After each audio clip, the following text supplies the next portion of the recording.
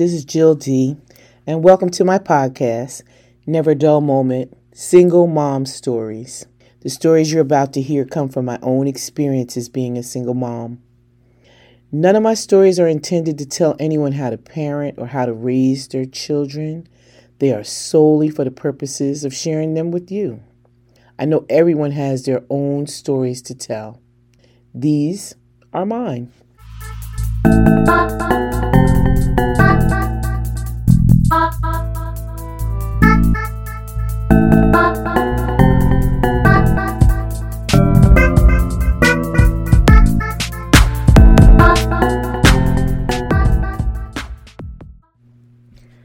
Tonight I want to share the fact that all three of my kids were born a different way.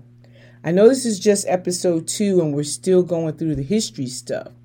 There are some funny stories and some serious issues that we had to deal with, and we'll be sharing those a little bit later on down the line. I wanted you to know a little bit of this history and stuff before we open those doors. So I am a firm believer that children have their own personalities at birth, even maybe before birth. And we as parents, of course, have to cultivate them as they grow and learn. But how they come into the world is completely out of our control. I know nowadays you can schedule a birth, but I didn't know those options 20 and 30 years ago when my children were born. Each one of them showed up a different way. My oldest was a girl. She was actually born on a Sunday. At that time, I used to be a dance teacher. Shout out to the Rainbow Dancers, if you guys are listening. They let me use the rec center that was in the elementary school around the corner from my house. This way, the neighborhood kids could come and learn to dance free of charge. And when I got pregnant, I asked my doctor, what should I do? He basically just said, keep on dancing. It was an easy pregnancy. I only gained about 25 pounds. The morning sickness lasted maybe the first 4 weeks. Well, when I got my due date, I scheduled our last recital, and I thought that would give me about 2 weeks before the baby came. What actually happened was that I started going into labor the night of the recital. I didn't know I was in labor, first child and all. I just knew I did not feel good. So the man that managed the rec center, he was at every class. He was at every rehearsal. He decided at the last minute to MC the program. And I was so thankful because I really felt bad. He just kept telling the audience throughout the whole program, I hope she doesn't have that baby tonight. I hope she don't have that baby tonight. Needless to say, my daughter was born the very next day, on Sunday, on Mother's Day. The real labor started that morning about 6 o'clock in the morning, and me and my family, we were all planning to go out for Mother's Day dinner. But I was so miserable, I didn't want to go. But my mother refused to let me stay home alone, because I'm pretty sure she knew what was happening. So we go to dinner, we're all sitting around the table, everybody ordered their food, and then they brought the food out and sat it on the table. That was it for me. The smell of the food, the look of the food, it made me so sick. I spent most of my time in the ladies' room. My mother, my sisters, my cousins, aunts, they all sat around and continued to eat their food. And my mother would send one or two of my sisters into the ladies' room to check on me from time to time. So right after dinner, everybody packed up their food, went home. We went straight to the hospital. My mother was zooming so fast as she was speeding around a corner. She hit this curb. I remember it to this day. I thought I would have that baby right there in the car. So when I got to the hospital, I actually got there after they had given out the last Mother's Day plant. It was okay with me, They said I was too far along to have any type of medication. And I was okay with that too, because I'm super sensitive to everything. So I'm thinking, okay, it's going to be a natural birth. I could do this. It was so extremely painful, pain that I had never known or felt before. When those pains started hitting me over and over and over again, contractions getting harder and harder, I would have easily changed my mind, but it was too late. I was fortunate though, because my labor and delivery nurse, she was pregnant. So she climbed up on the bed, actually looking me eye to eye, and she helped me do the Lamaze breathing, which I can say definitely helped manage the pain. You know, my daughter was born about 2 hours after I arrived at the hospital, 6 pounds, 3 ounces, 9:27 p.m. There was no stitching. I had no stretch marks, and I was up on my feet about a half an hour after she was born. I told the nurse I needed to go to the bathroom, and she told me, okay, stay in bed. I'll go get you a bedpan. And I'm like, okay, sure, okay. I'm thinking in the back of my head, bedpan. That's a no for me. So as soon as she left the room, I got up and went to the bathroom. I felt fine. Baby girl slept through the night. She slept most of the time, actually. She didn't even cry unless she was hungry or needed her diaper changed. And once she was satisfied, back to sleep. My first husband had light brown eyes and mine were really, really dark. So I wanted to see what color eyes she had. She would only peek out of one of them, though, and then slam it shut and then back to sleep. So for about 6 months, we called her the one-eyed Jack. But she was such a good baby. So this great baby, sleeping, not crying. Why not have another one, right?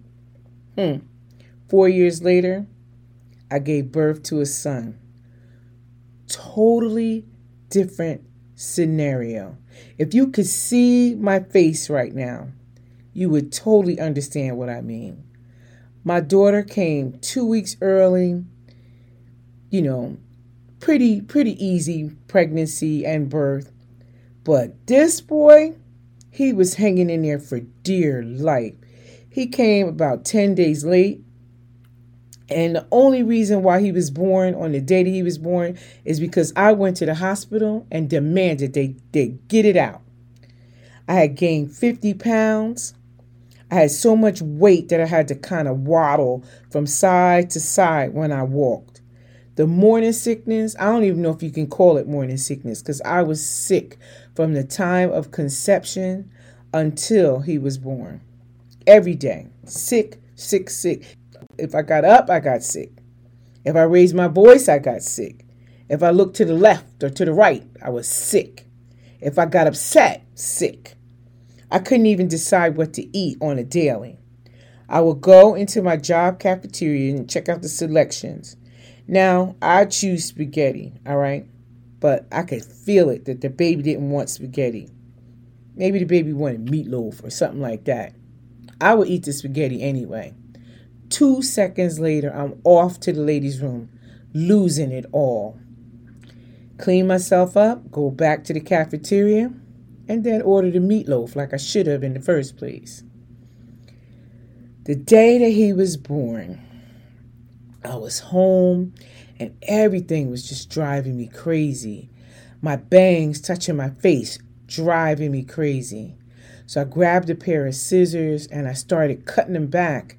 And my mother walks into the room. She stood there. She looked at me and she says, I think you need to go to the hospital.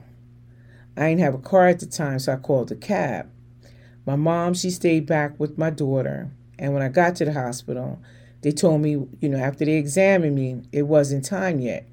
There was no way in this world I was letting them send me back home. I told that doctor, you do whatever you have to do to make it time because I'm not going back home. I couldn't take one more minute. I was so erratic that my doctor suggested to me, what about inducing? Okay, inducing. I didn't totally understand what that meant or what was involved, but if it meant that baby would be delivered today, I was all in. So I said, set me up. They put me in the room. They got me all ready. They put an IV in my arm with the slow drip. My labor pains started. Okay, it started. Then it got harder. Yeah, they got a little harder. Then they got harder and harder to the point where I could hardly see. There was no breaks in between these contractions to even breathe. I'm saying in the back of my head, I remember with my daughter, I would get some reprieve in between the contractions, but not this time. It was pure torture. But who could I blame? I agreed to it. So after about 2.5 hours of it felt like someone was stomping on me. For 2.5 hours, my boy was born. 2:30 p.m., 9 pounds, 6 ounces. They ended up stitching me for about 20-30 minutes. I had stretch marks from head to toe. Looked like I was attacked by a tiger.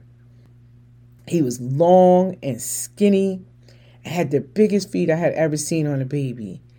And I'm looking at him. They're holding him up, and I'm focused on his feet. I don't know why, but I was like, why are his feet so big?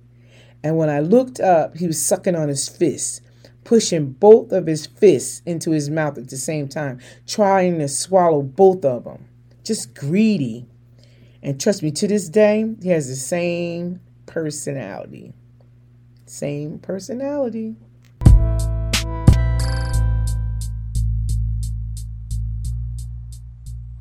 Last but not least, another boy. This time, I knew almost immediately that I was pregnant. I was in a grocery store, in the detergent aisle, and almost fell out. The smell was so strong, I had to run out of the store before I passed out. The baby was born in March, almost to the day from the visit to my second husband. He was in North Carolina at Fort Bragg, and after we married, I stayed in New Jersey. We both agreed to let my daughter finish out her grade before we all moved down to North Carolina. So with this baby, I gained 35 pounds and really didn't have much morning sickness. In fact, you couldn't even really tell that I was pregnant if you was looking at me from the back. It was when I swung around to the front that I could have knocked you over with the belly. But I had an insatiable cravings for sweets and fast food, Twinkies in particular, and Taco Bell. Never was a fan of it until I got pregnant. And if you know me, if you know anything about me, you know I do not eat fast food. But I had to have Taco Bell. I would have walked there if I couldn't get there. So the day I went into labor, it was maybe about 2 o'clock in the morning. My husband wasn't at the house. He was assigned to the barracks, actually. It was an overnight security detail. And I'm probably not saying the correct title for it, but you understand what I'm trying to say. So he wasn't there. I hopped into the shower, and then I ran over to my neighbor's house and banged on their back door to wake them up. It was pouring down raining, and her husband came to the back door. He saw me. He let me in right away, and he knew by looking at me that it was time. So he went and woke up his wife, and I sat down in the living room and watched the two of them run into circles and bumping into each other, trying to wake up and figure out what to do and when to get her going.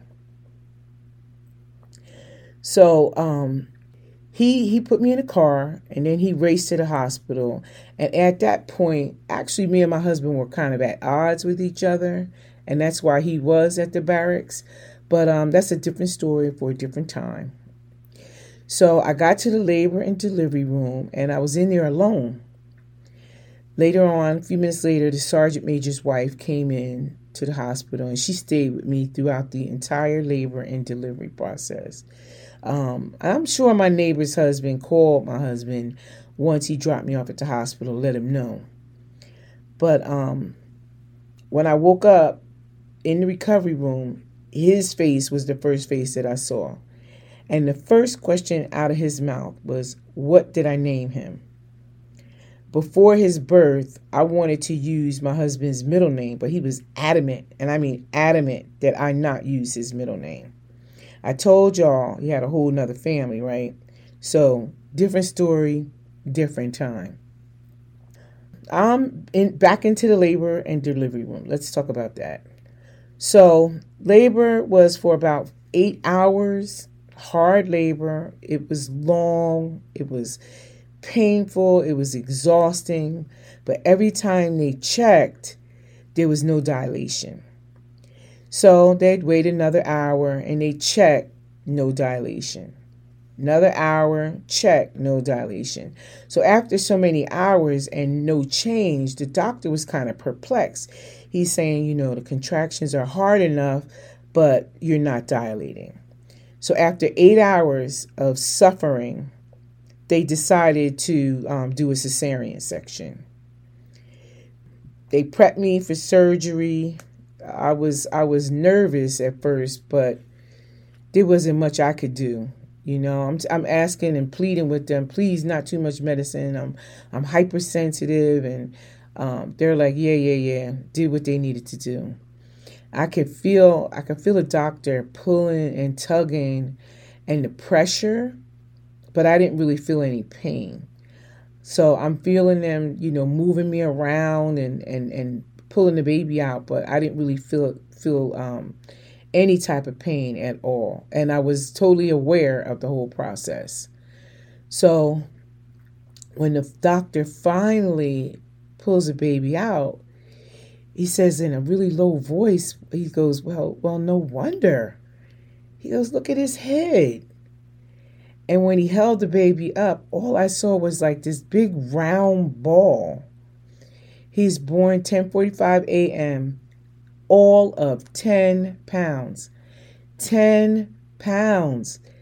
Like, oh my goodness. Like, is there such a thing as a 10-pound baby? I'm thinking a 10-pound baby. But when you saw him, he was like 8 pounds of head and 2 pounds of body with the biggest cheeks I had ever seen on a baby. He was so big that none of the hospital clothing or the diapers could fit him. So I asked the sergeant major's wife, please go and get my baby some clothes that fit. He's laying in the nursery. He looks like the teacher, and all the other babies look like the students. And although he was a big baby, he didn't like eating much. I had to force him to eat. Like every 4 hours, I had to force him to eat. When we got back to our home, I tried several different formulas, and he didn't like any of them. He would spit them all up. And after some time, he would drink his bottle, but 10 minutes later, it was all over me.